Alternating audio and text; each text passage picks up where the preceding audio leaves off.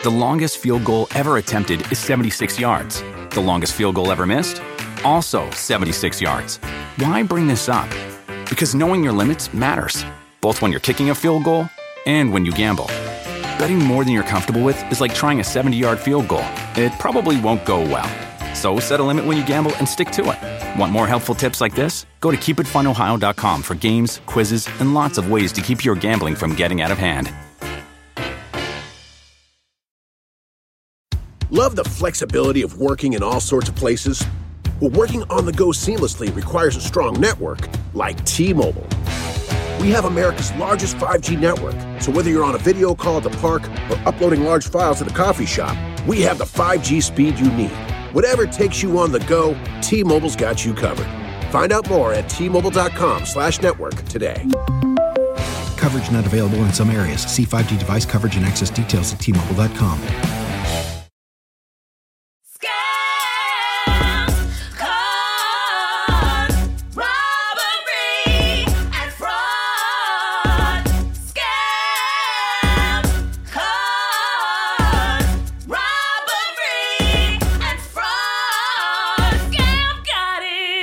What's poppin', congregation? It's your girl, Lacey Mosley, a.k.a. Scam Goddess. No, you're not listening at 2.5 speed. I'm just speaking really quickly. You know I like to switch it up on girls. This is the podcast all about robbery, fraud, and those who practice it. Sometimes we love them, sometimes we hate them, but someone I definitely love is in the building today. I'm very what? Yes, you know. You already know. Excited. Elated. I was going to say stimulated, but that feels like not the right word. But maybe. She is very hot. Guys, today we have an Emmy-nominated writer, comedian, director, and actor on the show. Recently, she was the head writer on The Problem with Jon Stewart, and she hosts the podcast Celebrity Book Club, which I've been on. Y'all, I've never cried on a podcast before. If you've never listened to Celebrity Book Club, get into it. It's so good. Celebrity Book Club with Chelsea Devantez. Follow her Instagram at Chelsea Devantez. Congregation, please welcome Chelsea Devantez to the show. Hi, Chelsea. Hello. And I have to say, I need to add to my bio the only person to ever make Lacey cry on a podcast. I feel like that is such an honor. And I was truly shocked. I was like, we getting vulnerable. It is better than being Emmy nominated to have had that moment with you. Please. That's congratulations on that. Getting those nods, and I mean, you're a force, so it's no. You're only more. You're the force, and to have held your chair in my podcast hand, that's the true award. The power.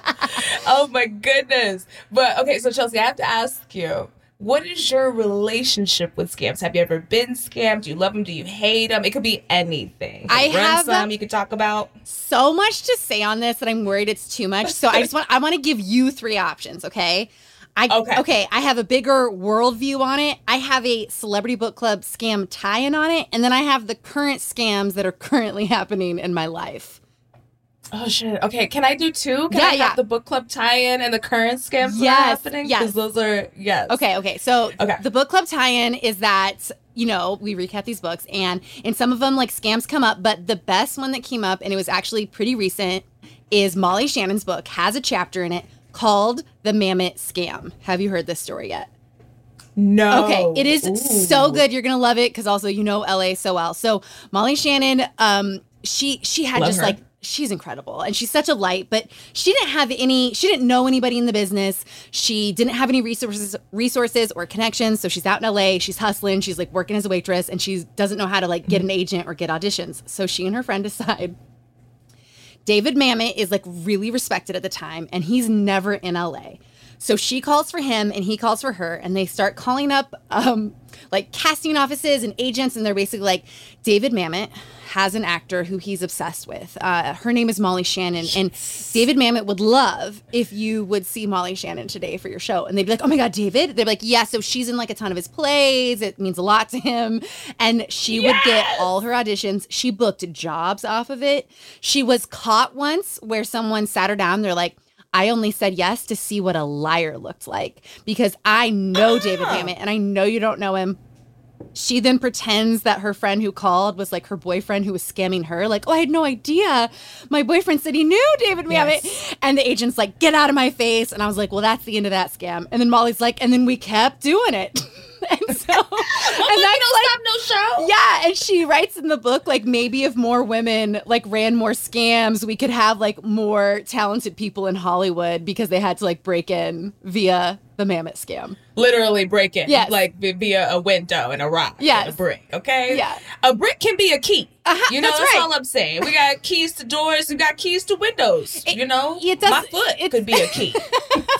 It doesn't matter how the knob is turned, whether it's with your hand in a key or whether you're reaching through the broken glass and opening it on the other side. It still got open. It's still open. They said glass ceiling is glass for a reason. We got to shatter it, right? Which means we have to break in. Glass ceilings, glass windows, glass panes. Yeah. Yep, all glass. I'm into it. I love this so much, and I love that it tied into. I now have to go listen to that episode. And I guess I didn't thoroughly explain this, because the girls know. But Celebrity Book Club is Chelsea Devantez' podcast, where this is the biggest scam about that damn podcast. She is the only person in the fucking world who can make me read a book for a podcast, like a whole book, like that's cover to cover, like a actual textual book. And then you go and you talk about it, and it's such an amazing experience. You can like read along. And she'll be doing the messy books too, like that Jamie Lynn Spears tea. Yeah, love a messy book. Love it. Yeah, that is a real scam. Want to be on my podcast? Yeah, girl. Okay, read this book. Right. So yeah, but David Mamet scam was a real winner, and I got to tell you, on the. I don't know. I can't. This happens a lot on the podcast, but my guest on the Molly Shannon episode also cried. So you have a power. We laughed a lot, but we also cried. Get to the heart. Yeah. I cried. Right. Okay, so the scam in my current life. Yeah. Yes. Okay, so what's that? As you know, I'm planning a wedding with Yasser, and I'm getting scammed every second of my life. Everybody knows this. Anytime you put wedding on something, the robbery is happening. God, they're coming for it. It is. And, everyone, we all know weddings are a scam, but we made the decision, like, yep, I'm going to throw my money away on a day. That is valuable to me. I want to do it, right? So I'm in. I am ready to spend money on something stupid. And weddings are stupid. Love it. Very excited to have one, but it's very stupid. I'm ready to put my money in. And I'm still getting scammed in ways that, like, I can't comprehend. Like, I was okay to do something stupid with my money, but this is ridiculous. Like, obviously, all wedding dresses are fucking scams. I had a woman at a boutique tell me that if your wedding dress is less than $4,000, it is basically fast fashion in the wedding world. And you know that, okay, so did you ever watch Say Yes to the Dress? Yeah, or like, every second of every episode. That hater television show that was like 4 weddings and we hating on yours. 4 Weddings is the best television show to ever hit this earth, Lacey. You take the venom out of your mouth. It is a gift to us. 4 Weddings needs to come back. Let's get our biggest reality TV show haters. Let's find. Are you a hater? Do you live near Sacramento? Would you like to be on 4 Weddings? Would you like to shit on someone else's wedding that you barely know forever on TLC? You don't even know them. You don't know them. A stranger who's a hater at your wedding? Yeah, and you're going to vote on their wedding. They're going to get those numbers. You want to do that to somebody's wedding? Come on. But I think a part of TLC's, like, the scam there with the wedding industry is that, one, it was obviously free advertisement for all of these types of wedding dresses. And as women are watching, they're thinking, like, these are the high-end brands. I'm seeing them on TV. But also, like, when they would have their price points on, like, Say Yes to the Dress, if you was coming in and your price point was less than $2,000, if it was $2,500, they'd be like, oh, she's a poor, y'all. Yeah, there'll be no dresses for you. And here's the thing, like... everyone's like, oh, but it's a wedding dress. It's like, my mom was a seamstress for so many years. I came up in the drag scene for a little bit. Like, tulle is 2 cents. It's 2 cents. Like, it's, you guys are... Okay, but did Vera Wang put her label on that tulle? I think not, Chelsea. I think not. I guess. So, I mean, okay, so then, this... Oh, the last thing I wanted to say about that is just that my friend just, she got married last year, but one of the things that she taught me about wedding dresses and stuff is, like, if you go find a white dress that you like, and it's not in a bridal section or a wedding, it's going to be way, way, way more affordable than if you go to the section where they're like, oh, this your one special day to your one special person? Yes. Oh, we're going to give you one special price, bitch. And it's a lot. Yes. But Continue. No, but it's like an emotional scam that they run on women where they're like, where they've sort of tied it to like, does your partner mean something to you? Do you think this day is important? Have you cried while looking at yourself, looking hot in the color white? Like, then everyone's gonna be looking at you. Yeah. Oh, this is the most important day. I think you should give us $10,000 for a piece of cotton. I mean, so anyways, I've been looking to scam the wedding industry back. I've decided I'm wearing multiple dresses, and all of them are going to be deals. And I'm halfway through. I'm half in, and I've gotten. You tried on a lot of dresses. I've been watching your IG story. They all look fire too. Okay, thank you. But I mean, like, I'm going in like I not only want the perfect dress. I want someone to be like, how much did you pay for that? Like, it's a TJ Maxx commercial, you know? And I whisper the price, and they pass out. They're like, oh my God! Like, that's what I want from my wedding dress. They faint immediately. It's like, why are there all these fainting couches? Oh, that's for when I tell them the price. The price of this perfect dress. Lay down. Yes, exactly. Exactly. So anyways, yeah, it's a scam. I'm living in the scam. And I went to a bartending company, and I was like, how much for an open bar? Obviously, as a wedding guest, I can't come if there's not an open bar. Do you know what I mean? Like, that's a part of the contractual obligation of a wedding. Yes. I gotta buy you a gift, especially if my ass gotta travel somewhere. Oh, bitch. Like, I gotta have an outfit that's appropriate, but also says that I care enough to dress nicely. No, you better give me some free booze, and it better be unlimited. 100%. I mean, weddings are a burden. When I invite you, I have burdened you with my wedding. Like, you should get something. By the way, I refuse to have a registry. Also another scam. If you have the money to have a wedding and also decided to have a registry, you're like a bad person. Like, you need to put together. Everybody's doing that. Sis, I went to a wedding. I can't be too specific but you actually would know. I'll tell you later. But I went to a wedding where there was a registry, and then you bought it online, but the registry opened like way before the actual wedding was. So they were getting the gifts from the registry as soon as they sent out the invitations. Oh. So they was already opening the shit and using it. Like, I sent them like a very nice massager that was on there, and they was like, oh yeah, bitch, we already bust that open. I was like, the wedding is months away. I just think it is of a moment in the past when you were starting your life and you had nothing, and the community came together to give you something. And now it's like, there is so much pain and suffering in the world. If you were going to be selfish enough like me to be a dumb bitch like me and have a wedding, you cannot also be taking people's registry money when it could be going to GoFundMe's. Like, you just can't. Okay, I just have a line. Are hard.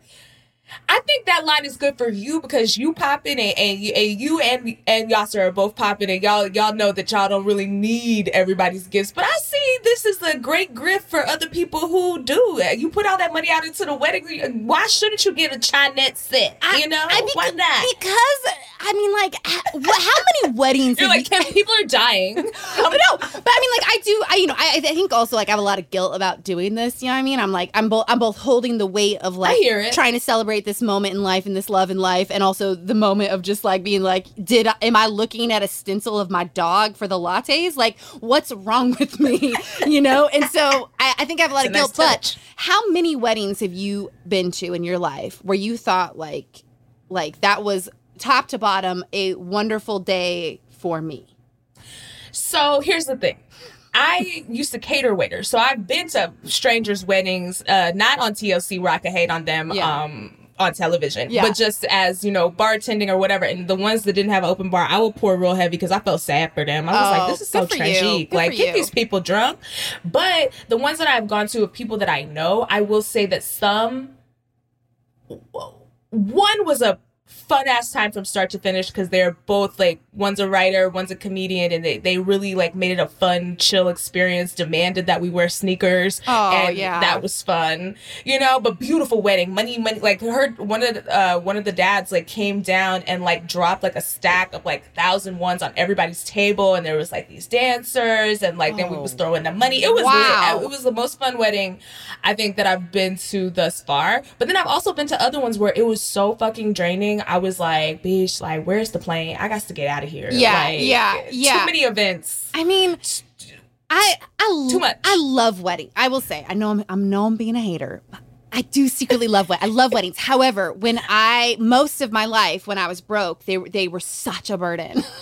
They were such a burden. And so I just can't, I think maybe I'm just operating from a place of guilt. But anyways, I go to get this open bar quote. And this bartender's like, $20,000. And I was like, oh my God, no. Like, bitch, for $20,000, I better have one drink and be on the astral plane. Yes. Bitch, I better go to Mars. I was like, what are we doing? What are you talking? You know, we're in LA though. So, but even still, I was like, I immediately was like, no, thank you. They wrote me back. They said, okay, 10. And I am. What? I was. Okay, half off. Okay, what about 1,500? What you got? What do you have? So I was like, oh my God, because I'm a bit of a pushover. I don't like to push back. I don't like to negotiate and stuff like that. So it's like, I cannot believe I had to be like, fuck you, to get a still crazy price, but that price was always possible. And you're teaching me that every time someone offers me something, I go, no. You know what I mean? Yes. Like, I can't believe you priced it that way. I can't believe you did that. Because a lot of people will just pay it. They're like, look, we got to get these suckers while we can. Because for a lot of people, this is their one big day. Like, you were just at the Emmys. Like, you're going to have so many moments where you wear beautiful dresses and the attention and spotlight's on you. But for a lot of people, like, this is their one moment. And they know that. So they're going to take advantage of that desperation for everything to be perfect. Low-key, I feel like sometimes while you're planning your wedding, you got to be like, I'm just having a little party or whatever. It's a little birthday of love party. And see what the price is looking like then. And it's so much better. And also, like, I want to pay vendors, I want to pay small companies, and then they do that to you and you're like, sir. okay, now I'm the crazy lady on 4 weddings being like, everybody get out. This is a scam. It's all a lie. It's all a lie. Who's that woman? And they're like, I'm sorry. She's here for the TV show. Isn't she supposed to be like, isn't the best day of her life? I'm like, fuck you. Yeah, and that's the thing. They sell it as like the best day of your life or the most memorable. And like, if everyone's not snotting and throwing up when you walk down the aisle, like, did you even turn it? Like, were you even a bride? Yes. But also when you're younger, I remember younger weddings, it was more of a burden. I luckily did, my friends is out here being spinsters or whatever, so I haven't been to that many weddings. But the younger ones, it would be like, oh, fresh out of college or whatever, oh, we're going on vacation, but like everybody got to buy the same swimsuit and I'm working it off Etsy and it's $200 for the photos. Y'all, you got to buy your own bridesmaid dress. You got to buy a gift. You got to show up and contribute to the bachelorette party, the bachelor party. God forbid they got a brunch and a lunch and a dinner and a rehearsal. Yes. You know, it's a lot. I mean, I remember being a bridesmaid when I was 26, and I literally accepted saying, I'll be a bridesmaid, but you cannot have a strapless dress, because that's not what's happening for me. And now I'm like, that was rude of you, but whatever. It is what I said. So anyways, she comes back. She's like, the dresses are strapless for sure. And it's $300. And that dress was on my credit card for 7 years. Do you know what I mean? I was paying, it's just like, it was just, and it's just so hard. It's just so hard. So I think if you're not getting your dresses off Amazon, you shouldn't make people pay for them. That's my thing too. Yeah. It's like, everyone's always like, you can wear it again. No, bitch, ain't nobody ever wore a bridesmaid dress from a wedding ever again. Also, yeah, like, maybe sometimes, but no. No, like what you picked out? No, I want to wear that being said, I told my bridesmaids to wear whatever the fuck they wanted just to go real hard. And I've now realized that you actually do need to give some rules. And not because... Yeah, some structure. Not because people go out of bounds, but because it's like you're flailing. You know what I mean? Yeah. The photos gonna look like, who are these people who walked up into the photos? Yeah. That's definitely what's happening. I've left it up to God at this point. Your friends are cute though. I feel like they're gonna turn it. Oh. They'll make a group chat. It'll be fine. It's gonna be so sexy. Except like what's gonna happen is like it's like 4 of them will end up in hot pink and like 5 of them will end up in random colors, and it's just like I definitely created. You didn't give them a color stipulation? No, I would have said anything if it's black. I said or anything if it's I said not black, not white. Go hard. I said think Met Gala and above, and continue on. You gonna have people floating into your damn wedding like Billy Porter. That you caused that. If we're lucky. Oh my She's God! Like, that's what I want. That is what I want. The dress code is trying out to us. Ooh, yes. Yeah, love the challenge and the dress code. Yeah. Yes. Yeah. Now that's a burden. But weddings definitely Yes, it is. But weddings definitely up there in the scam. It's the zeitgeist. Scam. Guys, as much as you can lie to people when you doing stuff for your wedding and just tell them it's a birthday party, tell them it's your granny 80th, like whatever, it'll change the price. Because once you say special day, oh honey, they got that price for your ass. Cut it in a third. Right, this is my first marriage. I don't really love them that much. We don't need to do. So we don't need to. This is a Valentine's Day party in white. Yeah, yeah. That's all. Valentine's Day. Man, it's March. Yeah, but it's we a little late, but you get it. Yes, but guys, we're gonna take a quick break for some non-scam advertisements. We'll be right back. Scams.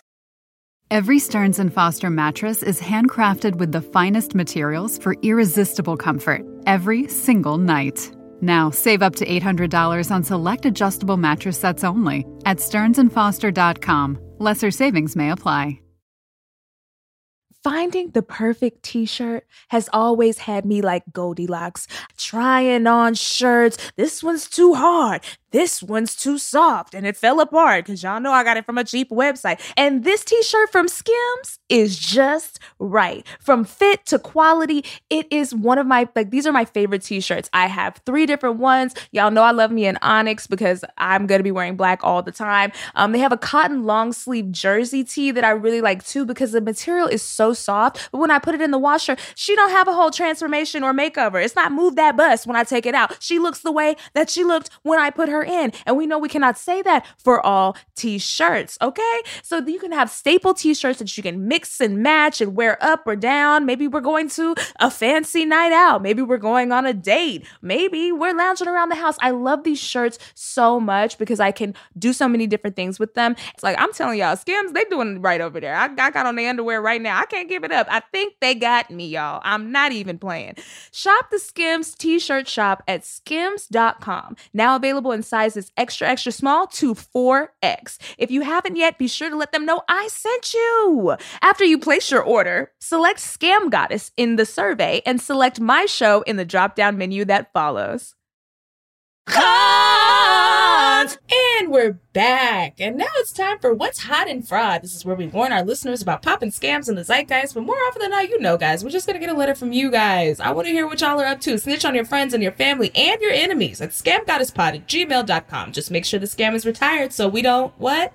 Yes, fuck up your bag. Love our parasocial relationship. It's so nice. So I need a fake name, Chelsea, for this person. We don't care about gender. Gigi. Gigi. Oh, I like Gigi. I like that. I don't know if I even know any Gigis. I wish I knew some Gigis. I feel like they're always hot. My Gigi's my favorite. What a hero. Hero and a goddess. Yes. So Gigi says, skipping all the pleasantries, babe, because I know you won't read them. Oh, you be listening. Oh, and I love you bringing the parasocialness back to me, babe. I love when people do that and they're like, bestie. Like, y'all are crazy. Love it. So...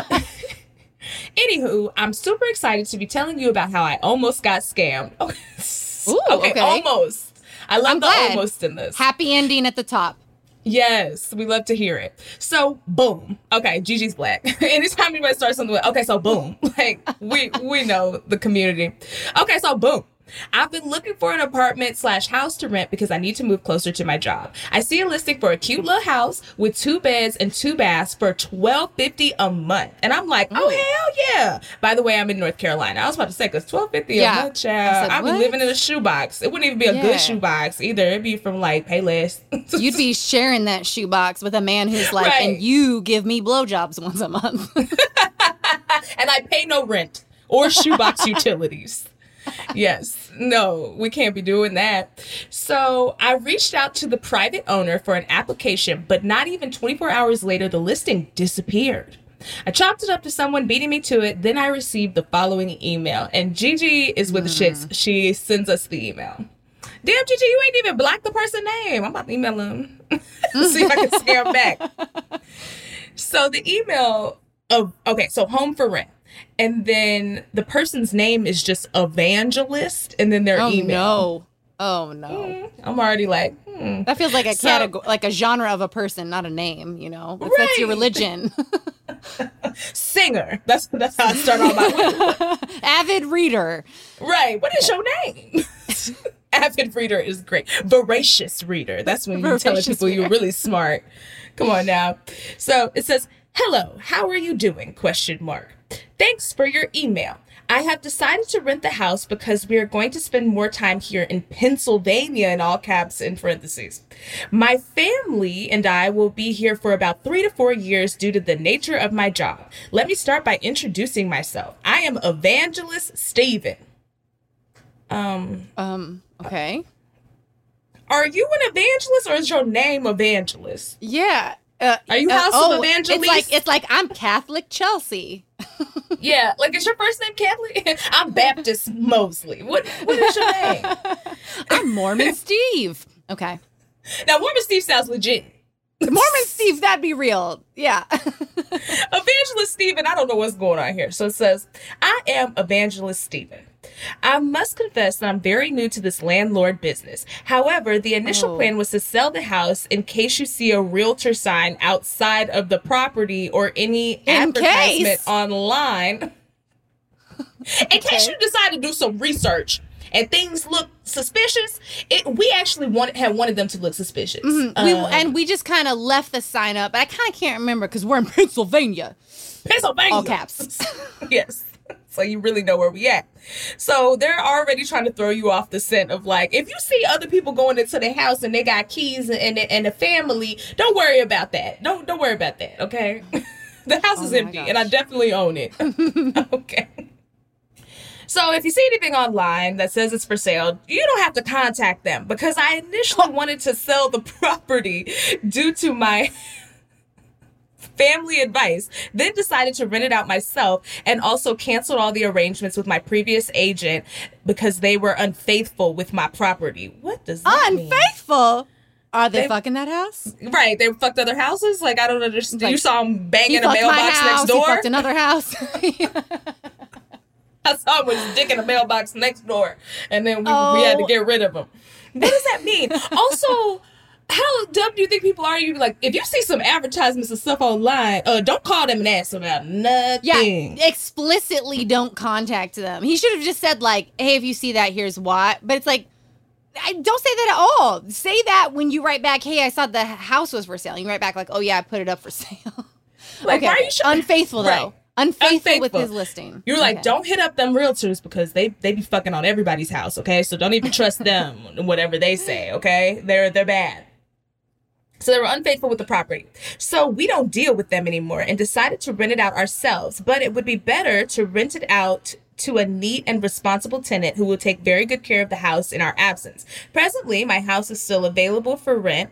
Rent already includes utilities. They put in parentheses. This time it's not in caps. Oh, Lord, this is, though. It says, I am, in all caps, a philanthropist. Oh, and due to my, all caps again, philanthropic heart, I decided to put my house so low with the price because I believe everyone deserves a place to call home. In parentheses again, both the rich and the poors, like you. I added that. We wanted to be clean. Did he say poors plural though? No, he said poor. Okay. I like to make things plural that aren't. It's a cultural thing. So we wanted to be clean and tidy at all times. Pets are allowed as long as they are not destructive. The home is ready to move in ASAP. ASAP is not in all caps though. Feel free to text, and there's a number, or email me for any further inquiries. And then it says, information about the house and da-da-da-da. They also sent a rental questionnaire. So the rental questionnaire says, if you're interested in renting the home, then answer the questions below. Name, first, middle, surname, phone numbers, marital status, how many proposed occupants, list all the additional people, including yourself. But like the survey, I don't know if you can see this, and I'll if I remember, I'll post it to the Instagram. And he wrote this himself clearly, like, what are these blanks? Like, you just hit the underscore and just, like, kept it in space. Like, bro, what's happening? Like, you wrote this yourself. Clearly, this is not you could have Googled and got a rental form. Yeah. Oh, yeah. They have just, like, those generic ones. Also, it's like he's doing 7 scams for one measly scam. Like, all you had to do is keep the listing up and send that form. Be like, great, you're interested, fill this out. And people would. Yep, and you could have got an application fee, which is a lot of what these motherfuckers are doing is like raking up application fees and never actually renting the property out and then making a bag. So I have to keep reading this clearly homemade rental question, which, sweetie, Etsy, you could have like went and printed it off. It would have looked way more legit. Not Etsy, but Tumblr, you know. But you know what? Sites. Etsy, I believe it. Like somebody knit a questionnaire on Etsy that would have been better than this one. Truly. And it probably came with some crystals or some shit. Like, you playing yourself. So I have to keep reading this because it says present address, and then will you have pets? Please describe the breed and size. Okay, normal questions. Then personality of pet. No. What am I supposed to say? My pet got bad vibes? He's an introvert with a strong penchant for treats. Extrovert for treats. He's going through a hard time right now, but yeah, a little depressed, but a cool pet nonetheless. Like, what am I supposed to say to that? Like, cool? They're fun as fuck. Look, the tightest pet you've ever met. He's a bro. My dog's a bro. My dog loves to party. I won't lie. A little too hard sometimes. This dog is gonna get down on your house. Preferred move-in dates, intended length of lease. Do you agree to pay the payment before you move in? That one slipped right in the middle. Do you agree to pay the payment before you move in? The payment doesn't even say deposit. My goodness. Deposit? What is the payment? That's so vague. What's the payment? What is that? Yeah. Can you come up with the down payment today to secure the house and for us to take it off the market and mail the keys and paperwork to you? So I'm not going to see the house. You're going to mail me the keys from Pennsylvania. And I have to send you the money sight unseen. Also, what do you mean down payment, sweetie? I thought I was renting. Yeah, this person's mixing up their sales scam and their rental scam. This is a copy-paste mess. They have copy-pasted the word philanthropy from one doc, the word ASAP from another. They got philanthropy looking like how I say unique now. Like, unique? They're like... like, just shouting it at people. Like, why philanthropic? Doesn't work as well. My name is Philanthropic Chelsea. Okay, yes. I love that for you. That's how you let people know how you coming. You coming from altruism. Yeah, that's right. Everything I do is a gift for you. For you. Middle name Evangelist. What's up? Okay? I mean, I love God, which means I would never rob you, So... can you come up with a down payment if I can get the paperwork? Then it says length of previous tenancy, present occupation. Are you Section 8? Do you work late night? Why are those one line of questioning? My goodness. Are you Section 8 and do you work late night? Why do you even need to know it when I work? Yeah. And also, why they go together? And why, you're showing that house during the daytime if I do work at night? Like, right. They can always make sure that you can. We actually only show the house at 2 a.m. So if you can't come at 2, then you can't have it. And then it says, do you smoke? Do you drink? I've never seen a rental application ask if people drink. Maybe no, if this they is a doctor's form that they got mixed into this. Right. Now it's like, when was your last period? What kind of form is this? Like, are you pregnant from my realtor who been fucking around on this house? Have you fucked my previous realtors who were clearly unfaithful? Have you fucked my realtor? Because a lot of people have. Okay. So then at the end, it's like, I certify that these things are true to my knowledge and I authorize the investigation of all statements. So now they've like copied pasted some legal jargon from somewhere else. If you experience side effects of a stomach and hair loss, Zoloft cannot account for you. Right. This is now talking, what is happening? So we're back to Gigi. Gigi says, I knew I might have been getting got when I realized he was giving way more details than I really needed. Definitely the first flag. It says, I was also taken aback when he asked me to pay the $12.50 before I even got a chance to see the place. Also, the survey would have told me robbery right off top. And then it says, I was curious. Why were you curious? Now you just like scams, Gigi, because at this point you know that this ain't it. So it says, I was curious. So I put the address in on Zillow and it popped up for sale. Well, Evangelist told you that was going to happen. Yeah. Says, yes, he's been picking houses for sale and pretending he's renting them. This is clear. He told you that up top. He's like, I'm a liar from Pennsylvania, maybe. Yes.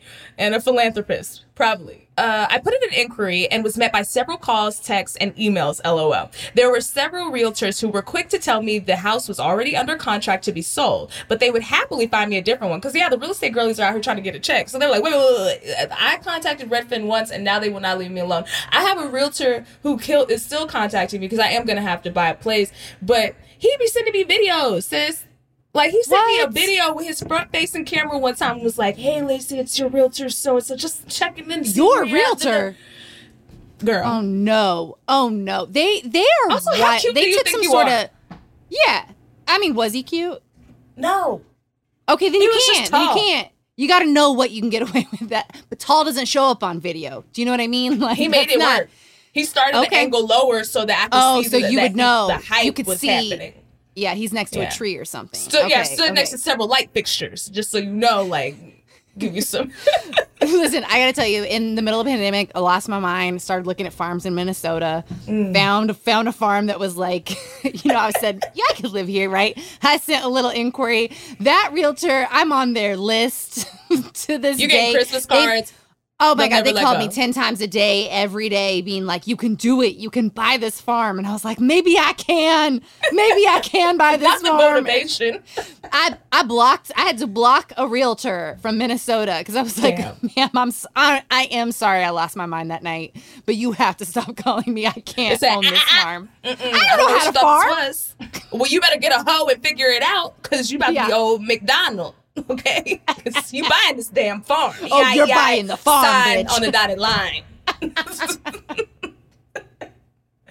Yes, I love the persistentness, the thirst. Yeah, I guess it works. It works on clients, so they keep doing it. Yeah. If you're thirsty, maybe realty could be your thing. Channel that thirst into a coin. Okay. If you love like unrelenting contact with other people who clearly don't want to speak to you, realty. That could be your game. Incels, are you out there? You are real estate's in the making. You are millionaires yet to have found your correct Get passion. off 4chan and start slinging these houses. And get on Zillow. You're leaving money on the table.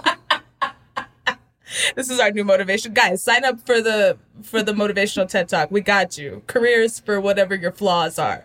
So there were several realtors. They hit her up. She said, I was truly upset because I'm a single mom and I cannot afford to be scammed like this. To end on a high note, I did end up getting in contact with a rental property agent who was more than happy, I'm sure they were, to assist in finding me a new home. Love the show. Thank you so much, Gigi. I'm glad you didn't get scammed. I love that you went down the rabbit hole because you already knew this shit was foul, but you were like, I'm still curious. I'll do it. Listen, Gigi, I have a full-time job and many side jobs, and I will get on Zillow right now in North Carolina and find you a rental home on my own accord. Do not give that person any money. I will be Googling for you all the time. I'm afraid the rental agent's gonna take Gigi's money. Well, see, the rental agent was just trying to get her commission. So she did her thing, and then she moved on, and Gigi and now her family are in a home. So I'm happy for you. I'm happy that it ended on a positive note. I'm glad that you didn't talk to Evangelist Evangelist Steven. The philanthropist, Evangelist Steven. Philanthropist Evangelist Steven.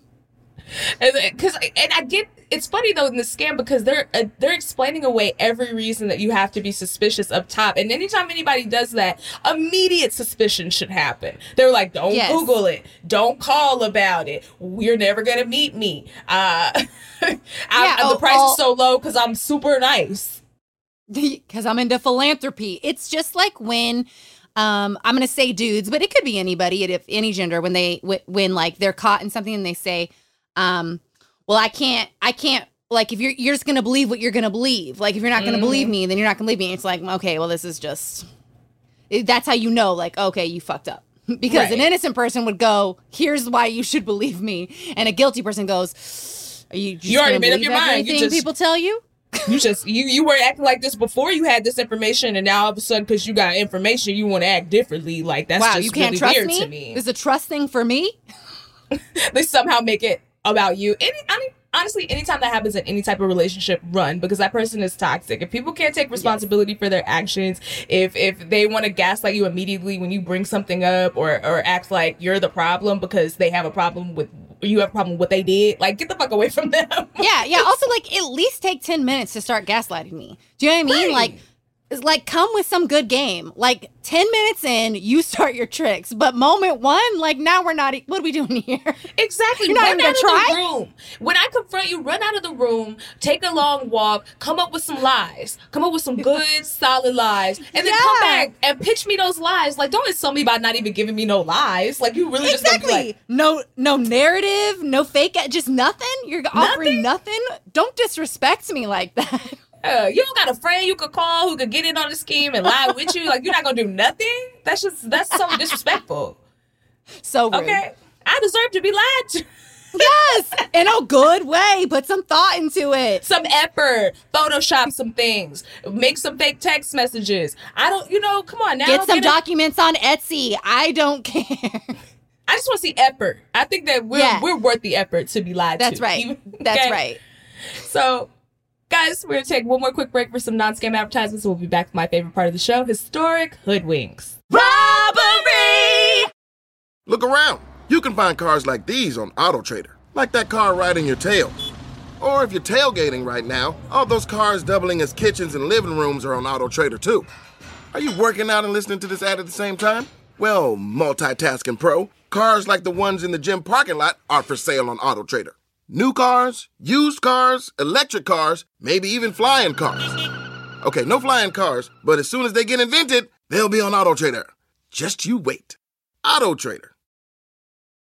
When you need mealtime inspiration, it's worth shopping Kroger, where you'll find over 30,000 mouth-watering choices that excite your inner foodie. And no matter what tasty choice you make, you'll enjoy our everyday low prices, plus extra ways to save, like digital coupons worth over $600 each week. You can also save up to $1 off per gallon at the pump with fuel points. More savings and more inspiring flavors make shopping Kroger worth it every time. Kroger, fresh for everyone. Fuel restrictions apply.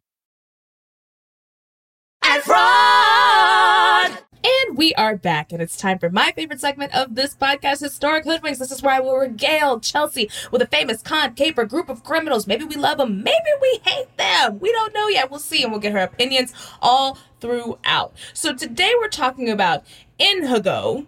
I'm saying that correctly. Inigo Philbrick. He was a young, handsome. We'll determine if he was handsome. Pull up a photo. Let's see. Yeah, let's see if he's really giving handsome or was he just tall.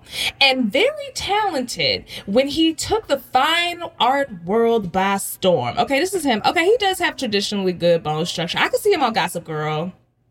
I feel like he's... Is he a redhead? I think he's a medium, but he definitely, you can see the money in the photo. So now he's a 8. We're doing it if he's a 10, but yeah, right. He does art fraud. That's an 11 to me. Oh, you know what? Let me make my zoom. Let me make a screen. Yeah, zoom in a little bit. Oh no, Lacey, make the screen bigger. I think you're gonna change your mind. Oh no, he was like a murderer. I'm going down to a. I'm going down to a 3. Those eyes are dead. No, get this. Oh, stop zooming in, Jessica. Damn. Oh my God. Oh, this is stuff of nightmares. Patchy beard, thin mustache. Yes, he is just tall and in a suit. He's not actually handsome. Yeah, he had us in the first half. Oh hell no, that man looked like he would be in his basement. I would be in his basement freezer so fast. No, thank you. He looked like he'd do murders on the side. That's his hobby. Yeah. He was like the bottom line of the eye chart at the DMV. Like, it's just a little fuzzy and tiny, and you're like, sure, but no. Right, no. But you're just trying to make it out because you're like, I need to get this license. Right. Oh no. Okay, Inigo. I was on your side for a second, but then we zoomed in, and that was just that. Look, we're not gonna face shame here. Sometimes you're born with the face of a murderer. That's not your fault. Let's see. we can still like you. Let's see. All right, so. He took the art world by storm. The dealer was good at making money and making other people money through his keen knowledge of the art world. But as it turns out, all his talents may have just been a massive Ponzi scheme. He just showed up tall and white, and they were like, this guy, he's the guy. Right. Also, I don't know if I'm mad yet because the art world that it sounds like he's in, which is waspy white art world, is a scam it's a money laundering of itself. Scam. Yeah, so it's like, I don't know if I'm mad at the scam yet, because it's all kind of a scam. Exactly. Although I know a lot of artists and people who make visual things and things with their hands and things like that, and I don't think that making art and being an artist is a scam, but I think the way that it's commodified in these higher end spaces absolutely is. Like, shit gets a little weird and dicey. No, I said the waspy art world. I didn't say the good art world. But if you are a wasp making art, I don't think the odds are on your side for not being a scam. You know what I mean? Unless you're Lana Del Rey. You know, she did it right. You're going to roll for Lana Del Rey? I didn't see that coming. That's a true shock. Listen, we all have our problematic faves, okay? And I loved her. You're right. I mean, she's a cop lover. I love that. But, you know, she made that whimsical white woman music that when I was in the Hamptons, I had to be a part of. You know? I'm sorry. Lana Del Rey is a cop lover? Like, this is another twist. I can't. I mean, I'll give her tenacity. You know what I mean? She had, like, 4 pop star names, and then she, like... Yeah, Lizzie. Her name, like, Lindsay or Lizzie. Yeah. She did. Yeah.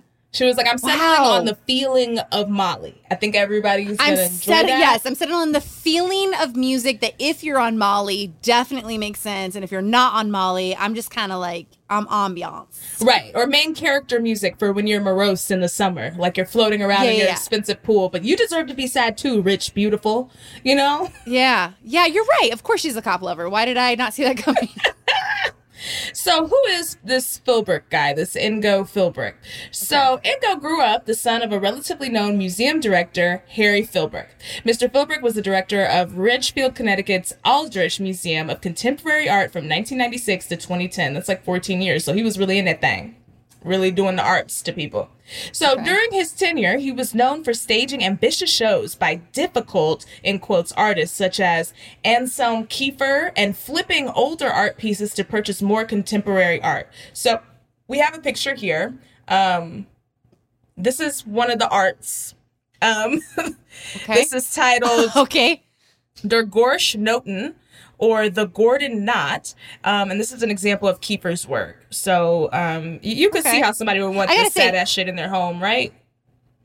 Yeah. And shout out to the names on this episode. I mean, just from front to back.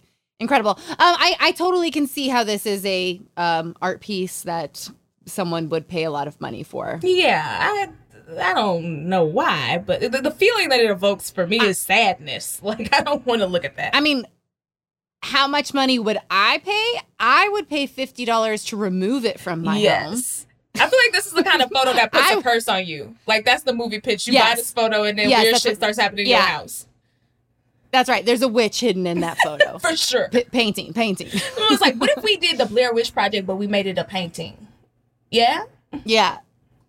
Yeah, you want the markings. I feel like you could solve the Zodiac murder by looking at this. There's a little R and a D and an M. Yeah, is it speaking to me? This is also giving me like something I was seeing in an escape room, and we need to like get all the letters out of it and do some kind of word salad to get the key out the toilet or something. Like, it's giving, So after graduating from Connecticut High School in 2005, Ingio, attended his father's school, Goldsmith, at the University of London. Let's call him Indiegogo. Indiegogo. We're going to call him Indiegogo. So Indiegogo and his father's relationship grew quietly strained several years later, but he could never escape their connection. Of course, it became strained. I love that, so waspy. So he used that to his advantage, and he moved forward in his career. He would present himself as a confident, well-connected person who may or may not benefit from his father's connection. So much like your Molly Shannon story, even though that wasn't her father and she never had met him, she was like, connections, you know, they're not going to know how. Yeah. Connections. Also, rich people, like, always, whenever they do have connections, they're like, it's not that I benefited from those. They're always, I may or may not have used my father's lawyer's friend to get my job in New York Times. I mean. Right. Yeah. I never understand why they're so on their high horse about that shit either. We all have privilege. Like, if you have running water and lights, you have privilege. If you have a 2-parent household where they weren't abusive to you, that is a privilege. Like, we all have different privileges, but for some reason, Nepo kids always want to be like, I work for everything myself, by myself alone. Yes, my mother's Gwyneth Paltrow, but like, what are you saying? I know. I really can't understand it because, like, I would be like, bitch, my mom's Gwyneth Paltrow. Like, right.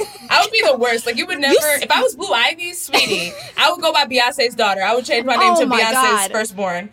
Address me as such. Yeah, I'd be like, actually, you're not bullying me. I'm Blue Ivy. How much money for you to not bully me? Beyonce, mom? Like, please. Right. Like, that would be one of the greatest privileges. You would know it all the time. I wouldn't try to hide it. I would wear shirts with Beyonce face on them all the time. I'd be like, oh, it's just my mama, she be giving me her old merch or whatever. Like, you're gonna know. Yeah. Yeah, like it's not gonna say Bay Hive. It says Mom Hive. It says I call her Mom. Y'all call her Bay and Beyonce. But listen, I am a Spielberg. Like, now treat me like one. Right, everywhere that I go. So in 2010, at the age of 23, he began interning at London's highly prestigious White Cube Gallery. He quickly rose through the ranks to run the founder, Jay Joplin's second business. In 2013, Indiegogo decided to launch an independent career, and Jay liked him so much that he offered to financially support him. So things were going so well for Indiegogo that he was like, oh, bitch, I'm about to have my own arts. I'm about to slang my own arts and whatnot. Love that for him. And then, of course, they're like, you're tall and young and you're very confident in a white man. Give him money.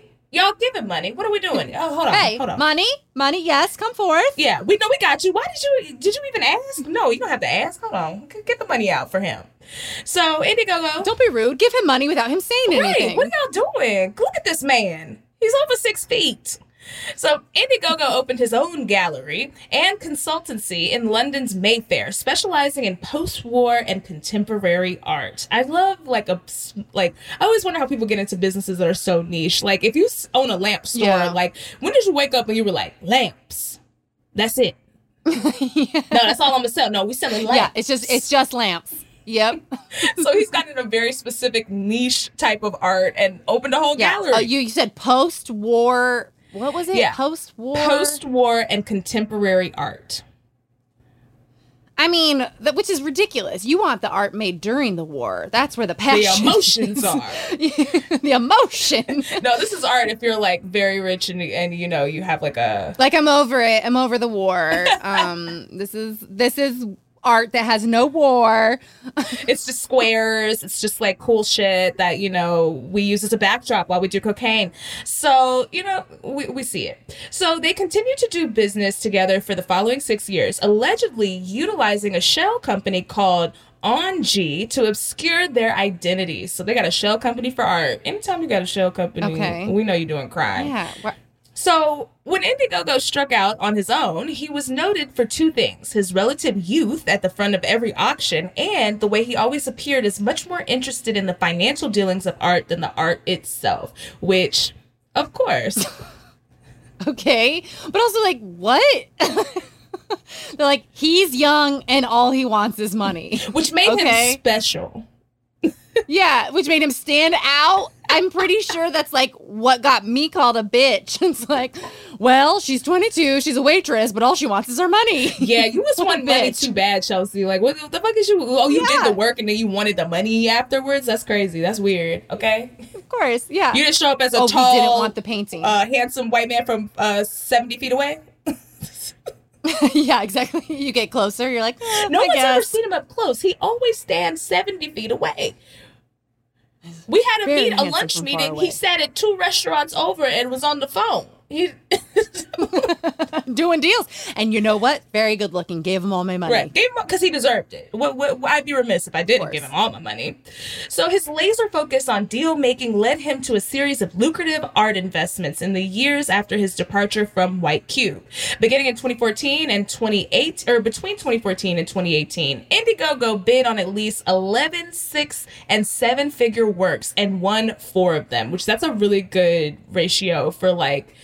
These are 6-7 figures, so these are millions or hundreds of $1,000s worth of art, and he bagged 4 out of the 11. Are you talking art to me? Yeah, you're talking art to me right now. So that's true. That's a real thing. Yeah, like he really. That's a good numbers. Yeah, the most expensive was a $3.5 million Basquiat painting and a $3.2 million Christopher Wool. So of the 7 figures, like 2 of those were. Added up to almost $7 million. So I just don't think you should get a prize for buying things. Like, oh, he bought millions of something that was $1 million. Like, okay, that's what the stock exchange is. I don't understand what we're commending. They was good at buying. The stock exchange. Have you done your stock exchange scam episode? Oh my God, bring me back. I have so much to say. There's so many. The stock exchange is okay. A racket, yes. It's so a racket. It's so Listen, I'm sorry I never listened. I had to do it for late night, and like I just never want to see it again. Bro, I mean, do you have your money in the stock market? I don't right now, not a lot. But I have to get into diversifying. You know, child, I can't even. Ugh. Well, sounds like you're buying art. Sounds like you open the art. I need to start buying hella arts. That's what I'm gonna do. I used to be at Art Basel. You know, let's run it up. Okay, I want that art and that art too. Put that art in my trunk. You know, that's the lady who puts all the art in her trunk. Yeah, that would be me. So, the purchase firmly cemented Indiegogo as a dealer in the international art market, which led to him basically getting a dream deal. So this is The Undoing. Oh, I love that. The Undoing. Bring me back to Nicole Kidman. I'm ready. Give me that shrimp on the Barbie accent any day. Just creeping out when she does her American accent. Love that for us. Shout out to Nicole. She loves movies. So in 2015, he signed on to... It's a deep cut. She's single-handedly bringing back the cinema in a gray suit. She got AMC on her back, okay? Nicole. Yeah, that's a scam. The AMC paid her for that commercial, and they're like, here's how we get films back. You watch a movie. Nicole now. Kidman, and film her while she said she loved movies. Film her. Have her say, movies is fun and good. Y'all heard it straight from Nikki herself. Now, what y'all gonna do? He was like... Who needed to be told movies were good? We all love movies. Like, I don't understand. I like, didn't know why what it was about movies that... till she said it. And I was like, oh, okay. I see your point, Nicole. Okay, sure. Movies is fun and good. I'm going to be here. I'll give him my money. So, The Undoing. In 2015, he signed on to buy and sell blue chip works at a profit on behalf of a company called Fine Art Partners, aka F.A.P. Blue chip works are by no... I got a F.A.P. Okay. You got a F.A.P. You got that... I'm thinking of WAP. So... Got that wet ass art.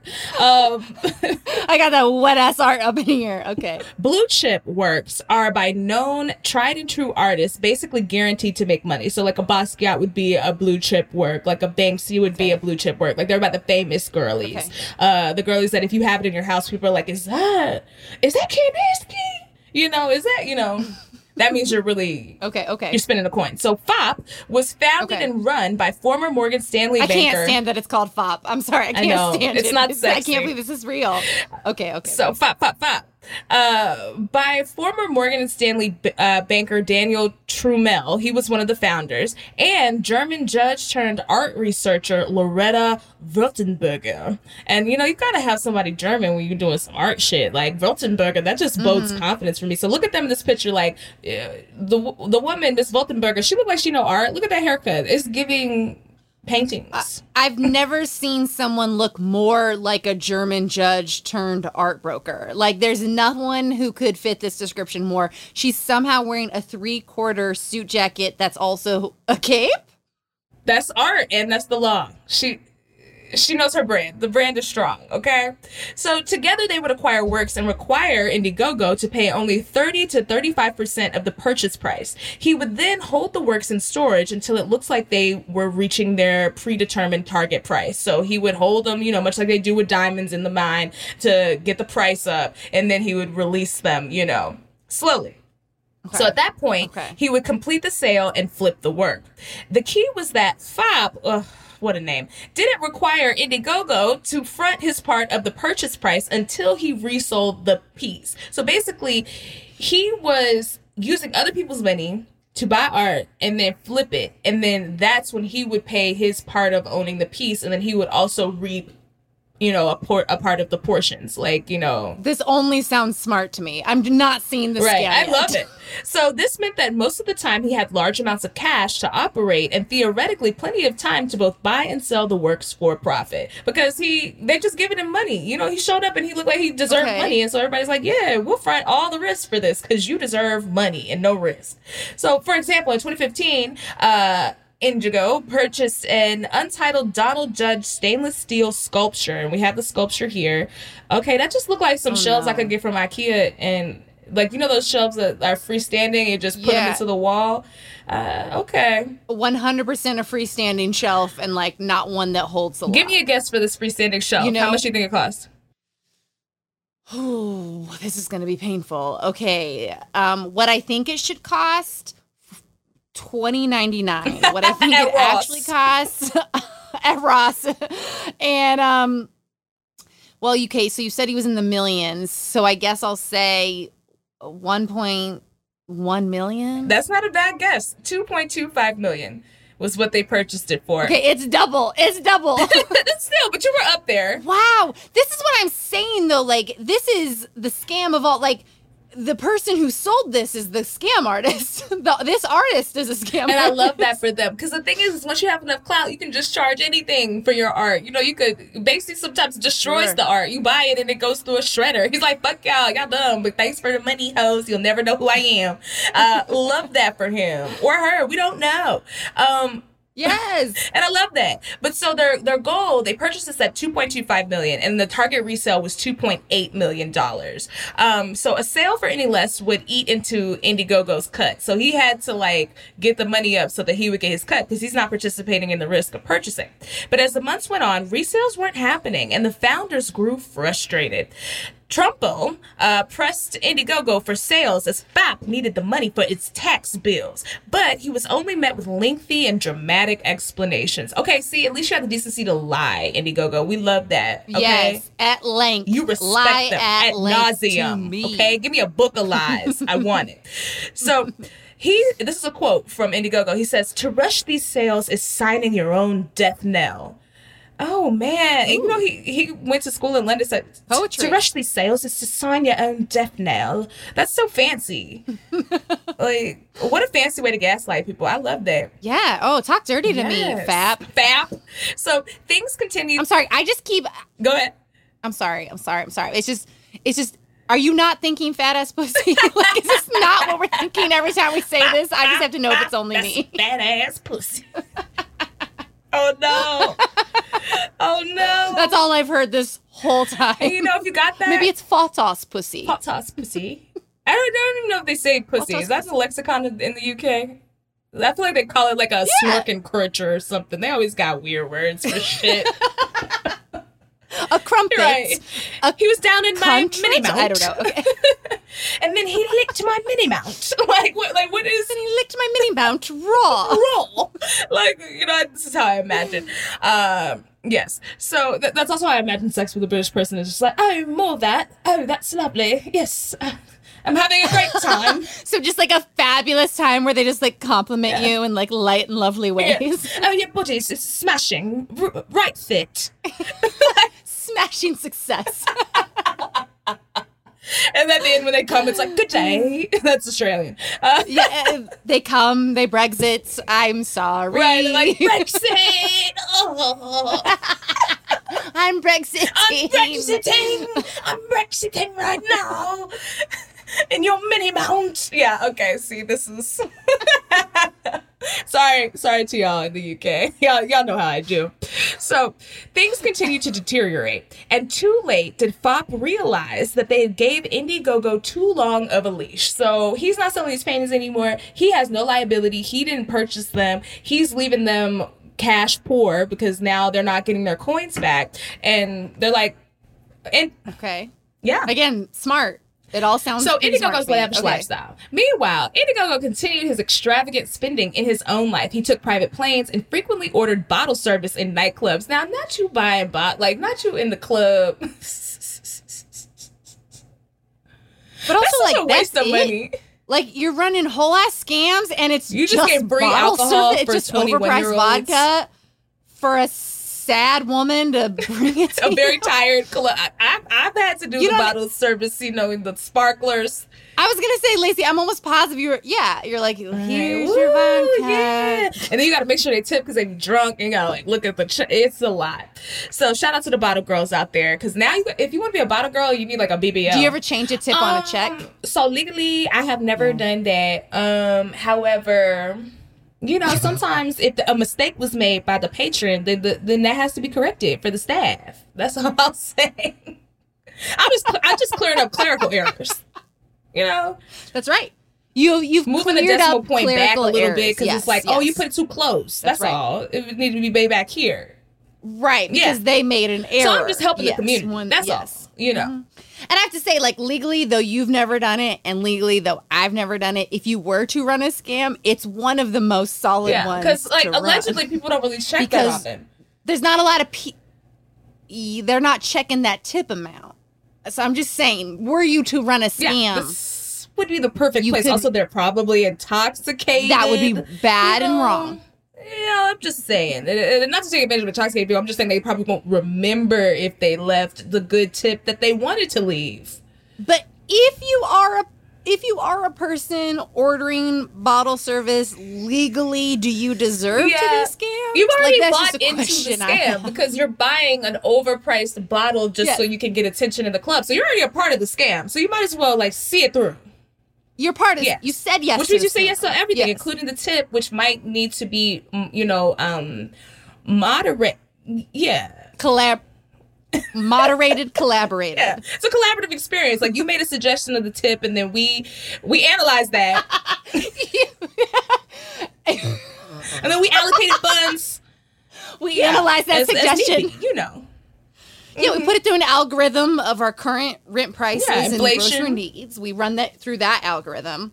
That's right. Inflation, factors of attitudes, things said during capital the event use, out of your was mouth. It a black card? Joke. Did you make a joke? Like, what's going on here? And then we calibrate it's just an adjustment. And give you a correct tip. Just like Indiegogo. So at the time, he was dating Victoria Baker Harbour, an English socialite, best known for her role on the popular British reality show Made in Chelsea. Never heard of that show, but she is giving me baddie reality vibes.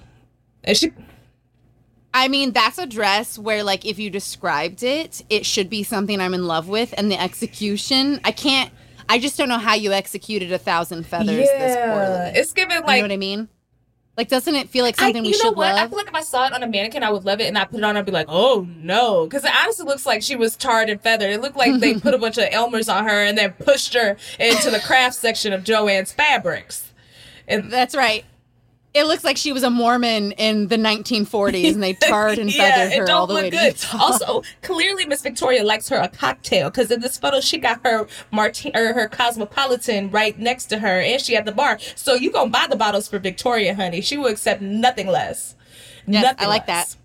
So he wore 5,000-pound suits, handmade shoes. Handmade shoes? Come on, you got a cobbler? That's how you know you rich.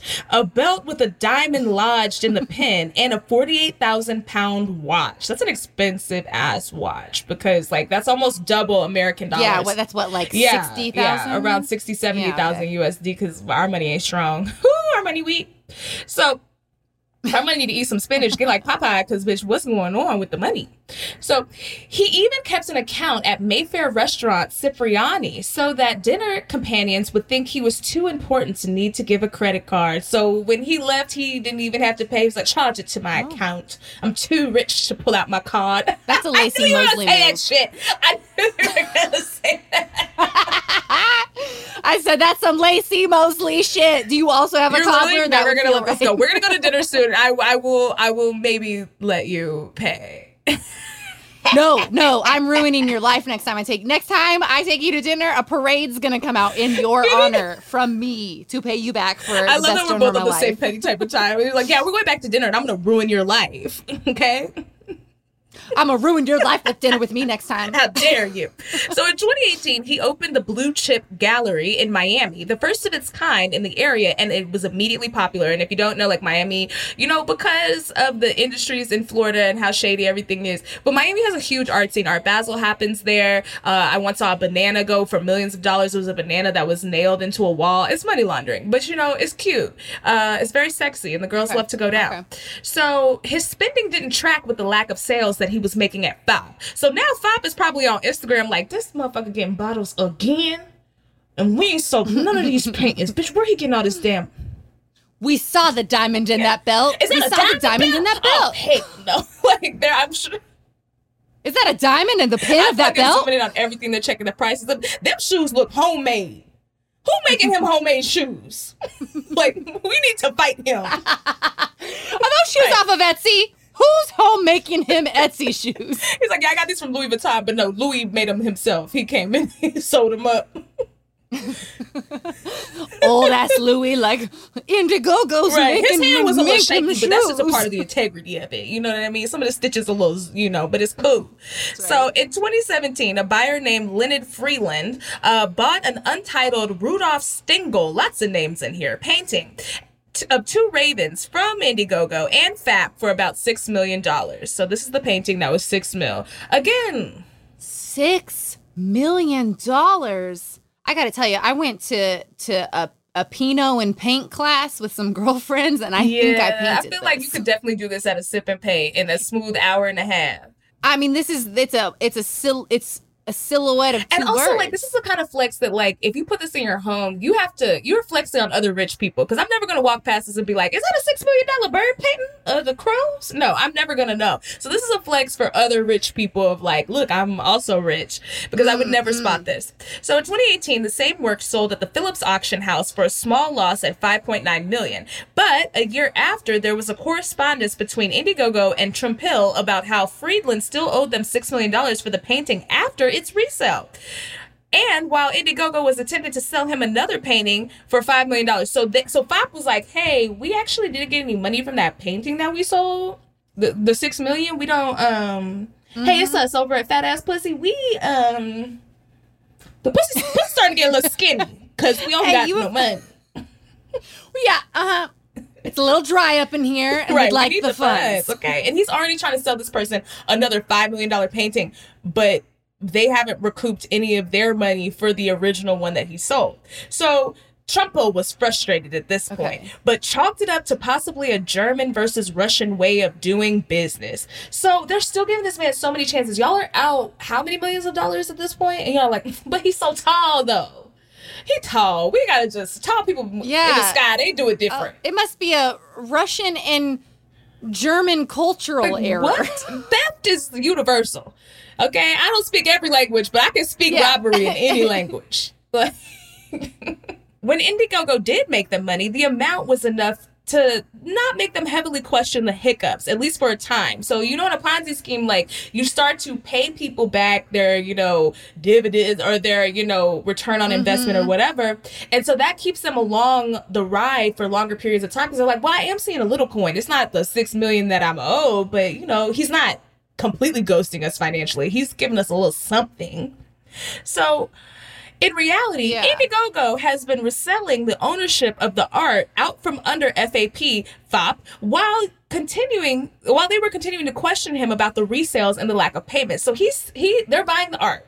They're trusting that he's going to get them the best price for the resale. He's like, yeah, let me hold them all in my trunk. And he's just slanging these pieces, slanging them. And they have no idea that these pieces are selling. They're not recouping their losses or their investment. He's just like, well, y'all buy the paintings and then I sell the paintings and keep the money. This business arrangement don't work for y'all. That's because y'all German. See, I don't know how we do it over here. So, because the art was held in storage during the sales, the owners never actually saw it, and many were taken in by the promise of a little risk but a big reward. They bought an Instagram photo. They never saw they were sending the money. He's at the auctions, front row, looking tall and young and money hungry. And they're actually never even seeing physically what they're spending their money on. Guys, y'all deserve to be robbed. I'm kind of on Indiegogo's side right now. I know. Yeah. In the most extreme example known, Indiegogo sold multiple overlapping shares in Rudolph Stengel's painting of Picasso. So now he's selling, like, basically people are investing in the sale of this Picasso. And he's like, yeah, y'all get involved. Yeah, y'all all gonna get a cut when we sell it. Yeah, he's running a timeshare. A timeshare on a painting. You get the painting for Christmas and Arbor Day. They get the painting for Thanksgiving and Father's Day. No, it's not that. It's brilliant. Arbor Day is bigger than Father's Day. No, don't worry. You're getting the best deal. What?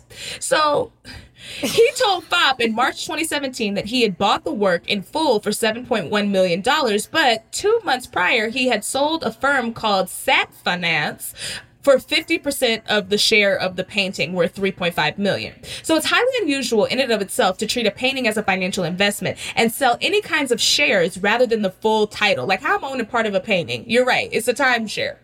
So in June 2017, Indiegogo sold the same painting again to Gazuni Properties, an investment vehicle controlled by billionaire UK brothers Simon and David Rubin. Around 2 years later, the brothers consigned the painting to Christie's auction house, where it sold for $6.52 million.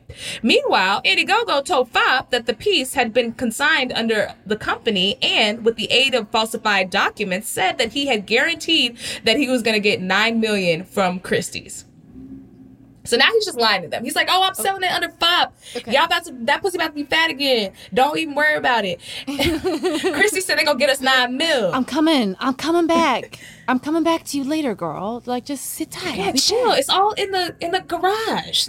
Chill. Remember? Like, that's what we said we put it. I got good lights in there. So now F.A.P and Sat Finance and the Rubin brothers are fighting in court over who's the rightful owner of the painting. Oh, it's like an episode of Maury, but they all want to be the father. the DNS has just shown that you are not the painting. And then they just run around. You are not the owner of this painting. No! And the cameramen are running super fast around Christie's. I hope it's that kind of drama. That's the kind of drama I live for. Rich people mess. I love a big little lie. Give it to me. Put it in my veins. Mm-hmm. So Indiegogo finally hit the end of his rope when F.A.P sued him in October of 2019. Y'all waited way too long to sue this man. Hey, it's taking you a long time, F.A.P. Like, this was a long time coming. Because, like, the way he's spending money, I don't even know if you're going to get anything. So since then, at least 5 other claims have been filed in the U.S. alone for a number of works, including the Stingle Picasso, right? So since then, at least 5 other claims have been filed in the U.S. alone for a number of works, including the Stingle Picasso that was supposed to go for $9 million that he was giving out everywhere, the Infinity Room, and a Basquiat painting of 2 crown figures titled Humidity. That was from 1982. So this is the Infinity Room. He sold the Infinity Room? That's in America. How do you sell that? Do I own part of the Infinity Room? I feel like we all own a part of it now. We should sue as well. I would love to go. Can we go for Arbor Day? Yes. That's that's our timeshare of the Infinity Room. We'll kick everybody out. And then this is the Basquiat that he also is tied up legally for.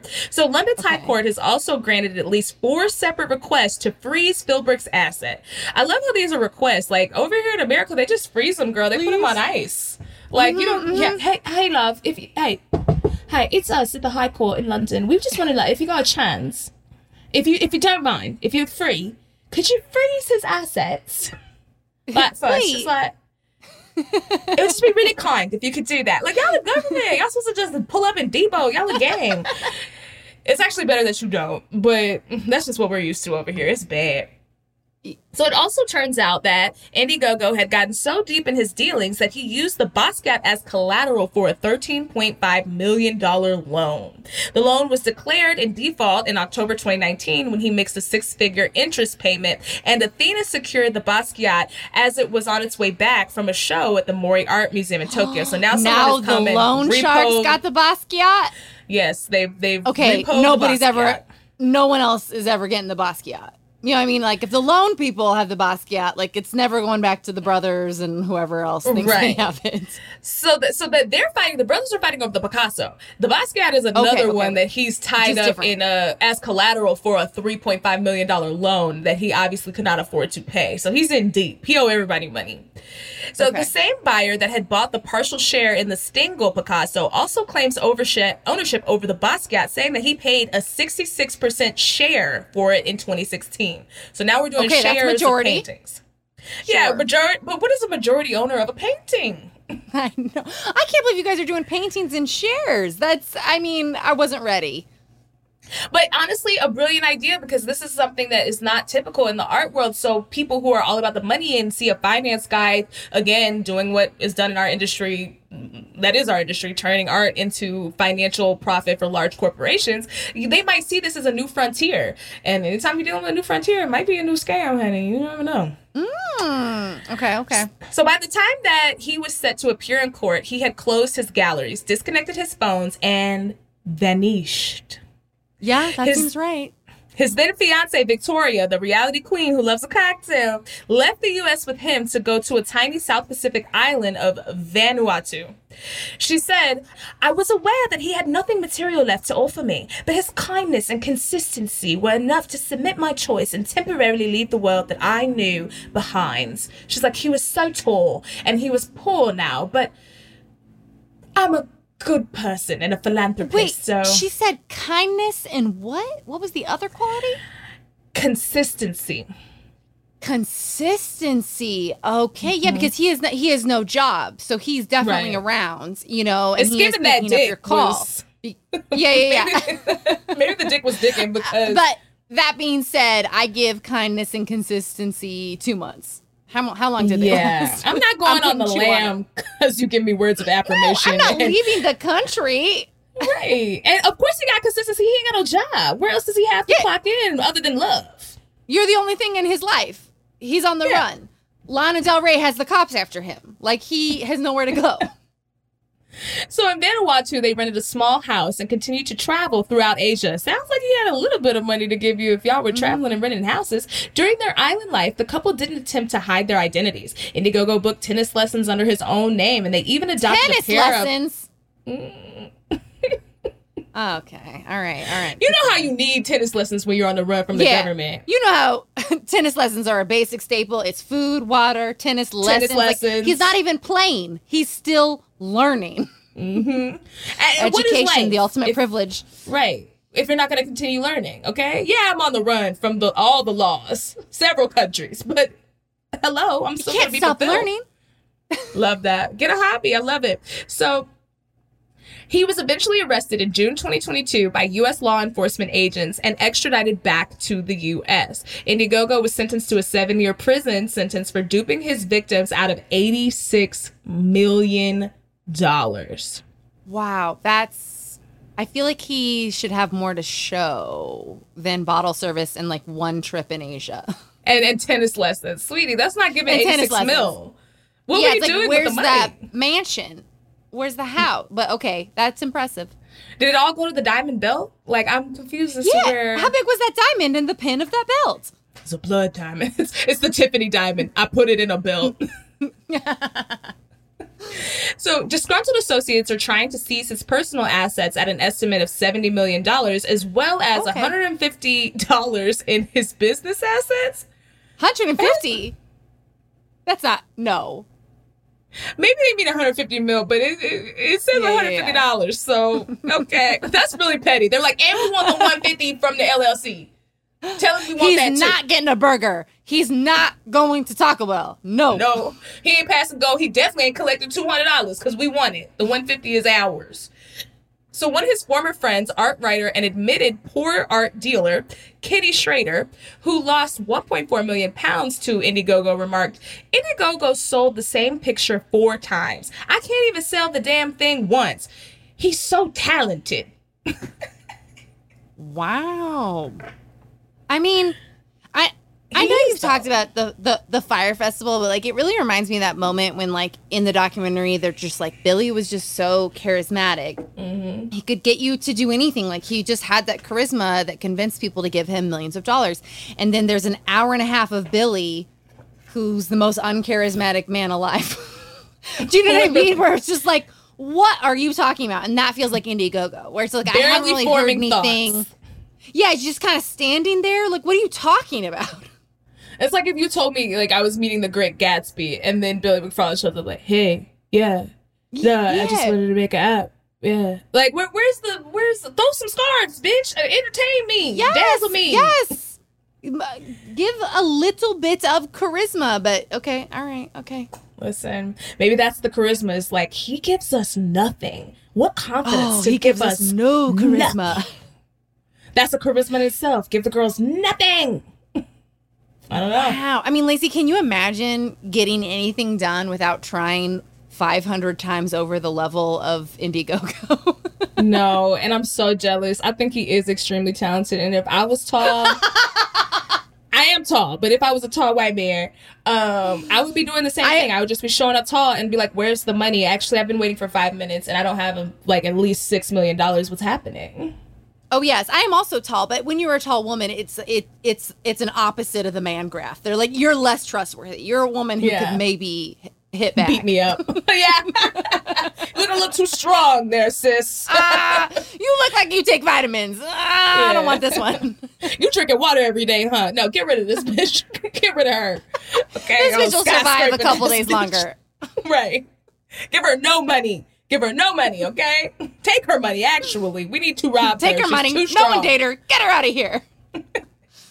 So, guys, that brings us to the saddest portion of the show where I have to let Chelsea go. But before we do that, we have Scammer of the Week, where we highlight a charlatan who's maybe worthy of our praise, maybe not. We'll see. Today, we're talking about an LA rapper who rapped about committing fraud and has pled guilty. Man. I hope he did it in verse. Right. So in his music video, EDD, and we have this music video and some photos, he raps about, he says, my swagger for EDD, going to the bank with a stack of these. The California Employment Development Department, while holding a stack of envelopes. So he's... I love that you made EDD swaggy. He was like, I'm going to EDD with a stack of these. Mm-hmm. Food stamps, bitch. What's up? I love that you made this. Full video evidence. Yes, you better take a picture holding the money phone. I love this. I love this. So Busy, whose real name is Frontrell Antonio Baines. That's a scammer name if I've ever heard one. He's got a forehead tattoo in the middle. He's doing it honest.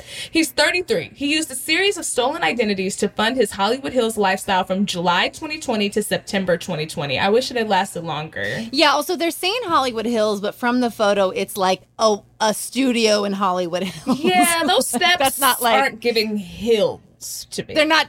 They're giving me lobby of a bad apartment building. But yeah, okay. Maybe on the way up to the hills. You know what I mean? Like yes. On what's that street that like runs past like right before you start to go up like past Griffin shit and you end up in the hills? I can't think of the street right now, but it's giving like Fountain. Yeah, it's giving he's on the other side of Fountain. But he's like, I'm on the way to the hills though. I'm at the bottom of the hill. Aren't you on the hill if you at the top? I will get to the hill. I can see the hill. Okay, we got to count all parts of the hills as the hill. So I'm at the bottom of the hill, but I'm on the hill. What's good? That's a fact. I love that. So he allegedly used the pandemic unemployment assistance provision of the CARES Act, which was designed to expand access to unemployment benefits for those who would otherwise be ineligible. In total, he ripped off... I love it. I'm sorry, I love it. $1.2 million in pandemic unemployment assistance. The rapper was arrested when he was pulled over by the Las Vegas PD as a passenger and consented to search the vehicle. So he was a passenger and they were like, yeah, you can search. Why would you let the cops search? Like, they don't got a warrant, bro. Yeah, I was going to say, how are you smart enough to pull this scam, but you're also going to rap about it in writing and consent to the search, which we all know you don't have to consent to. But as a black person in America, and this rapper isn't African-American, at least from what I can see visually, sometimes you acquiesce with the police because you're like, I don't know, if I don't do this, I'm going to get some warning shots in my back. So, I could see, or maybe they were lit. And they were like, we ain't got no drugs in here, but they forgot that they had $50,000 under a row of seats in the car. Oh, oops, I forgot about that. Yes. Under a but row also of seats. $50K in Vegas doesn't feel that wild. Like, if I pull somebody over and they have $50K, but I mean, you're black. And, that's a part of being black is, like, white people always need to know where you got your money from. And they try to do it in the most, like, casual ways now. Like, don't be in a fancy space. Don't be in first class. Don't be in some kind of private lounge. Don't be somewhere where they don't expect to see black people because they're like, oh, my God, so what are you? Are you an athlete? Are you a rapper? Do you sing? How did you get here? Are you Regina King? Because I've been hearing a lot about her. Is that you? Oh. Don't tell me that happened. You look like Oprah. I don't look like... Why would you... Okay. Yeah, I had to tell people... I was like, please don't tell me what they look like. Because it's usually just offensive. You know what I mean? Like, just don't. Yeah. Oh, they're even if it's the most beautiful person alive. It's such a risk. High risk, low reward. Just say they look good. Say they're beautiful. Like, compliment what you're actually seeing, and versus liking them to someone that they probably definitely don't look like. But yeah, that's the thing. It's like, if you got money and you black, you're like, where did you get that from? Because we've done a lot of work to make sure you didn't have any. Where did you get that? I mean, I was to say, like, they're doing such a search to go under the seats. He's got a tattoo on his face. You know what I mean? Like, wow. They're profiling hard. You know what I mean? Okay. They were like, we know we got something here. He got a tattoo in the middle of his forehead. Yeah, he definitely making poor decisions. Keep looking. Keep going. Take the engine apart. They're like, stay in line. If you're here to search Busy's car, stay in line. We are going to find something. Okay? Anybody know how to take apart an engine? I bet you he got something in there. Like... They're going to get to it. So he faces up to 20 years in prison for mail fraud and they'll get you on that mail fraud. Don't ever mail shit because then the U.S. Postal Service will be like, what up, bitch? We didn't have you on nothing else. We need the budget. Our budget is gone. Right. You're in for mail fraud. The second you lick the stamp hole, it was over for you. So he faces up to 20 years in prison for the mail fraud and 10 years behind bars for firearms and ammunition possession. So I guess they did find some other things in the car. I just don't think that mail fraud and financial crimes need to be 20 years in prison. That's a waste of our taxpayer dollars. Y'all are just trying to put a new slave in the prison industrial, machine. Don't play with us. Also, those pandemic programs were taken. I mean, corporations took all the money. Corporations that didn't qualify for them took the money. Like, you're telling me this man took the unemployment program for a run? Like, I don't know. I kind of think it's great. He was unemployed. Like, so much worse was He's done. running a small business. He's a rapper. That's a small business. I'm confused. Y'all were forgiving all the rest of the loans. That's right. Forgive this one. I'm curious. But loan forgiveness program. Literally what it's called. So forgive Busy the rapper for trying to get his, okay? We need his art. But guys, that brings us to the end of a beautiful episode. Chelsea, thank you so much for being here. This is so good just to even chat with you. We always ask. Thank you so much for having me. I can't wait to spend Father's Day with you at our timeshare, but yes, please. That's when we get the painting too. We get it just for Father's Day, okay? So we're going to just sit there and look at it and enjoy ourselves. It's going to be great. But we always ask on the show, where would you like to be found? Anything you want to promote? Anything you want people to hear? Or socials? Anything? I would love for you to come listen to Celebrity Book Club with Chelsea Devantez, and we recap and celebrate and talk about celebrity female memoirs. Lacey's episode is one of my favorite. It's a great place to start. And you can also find me on Instagram at Chelsea Devantez. I did try on a lot of wedding dresses. I talk about it on Instagram. She looks fantastic. Did you save a post of it? I did. It's a highlight. So if you'd like to see... Okay. I was like, you have to make it a highlight. All the dresses that almost scammed me. It is in my highlights. And she looks fantastic in all of them. Please, guys, go there. She puts up the best visual content. A beautiful, brilliant queen. Get your highs, your eye highs. As always, guys, follow me at DIVALACI, Diva Lacey on all platforms. If you want to follow the show, see all the photos, etc. Follow Scam Goddess Pod on Instagram. Also on Twitter. I mostly just talk to you guys on Twitter, though. And then, yeah, I think that's all I have. Congregation. Get out here and start Indiegogoing. Stay scheming. Scam Goddess. This has been an Earwolf production in association with Team Coco. Scam Goddess stars and is hosted by me, Lacey Mosley, a.k.a. Scam Goddess. It's produced by Judith Cargbo, engineered by Marina Pais, and researched by Kaylin Brandt. Stay scheming. This has been a Team Coco production in association with Earwolf. In the 1970s, John Todd burst onto the evangelical scene with a shocking tale. He claimed to be a former witch involved in a then unheard-of secret organization called the Illuminati and urged Christians to prepare for a violent world takeover. First of all, the number one weapon in everybody's home should be a 12-gauge pump shotgun. Hear the amazing story of one of the originators of the modern-day conspiracy theory. From Magnificent Noise and Sony Music Entertainment, this is Cover Up, the Conspiracy Tapes. Hey there, I'm Sujin Park. And I'm Kulap Vilaisak. Join us for Add to Cart. Every week we talk about the things we buy and buy into and what they say about who we are. That's right, like our friend Nicole Byer. I am a lady who has many tabs open, and they all have carts filled with things. Got a bajillion tabs full of stuff too? We'll break down what that says about you and us every week. Search for Add to Cart wherever you get your podcasts.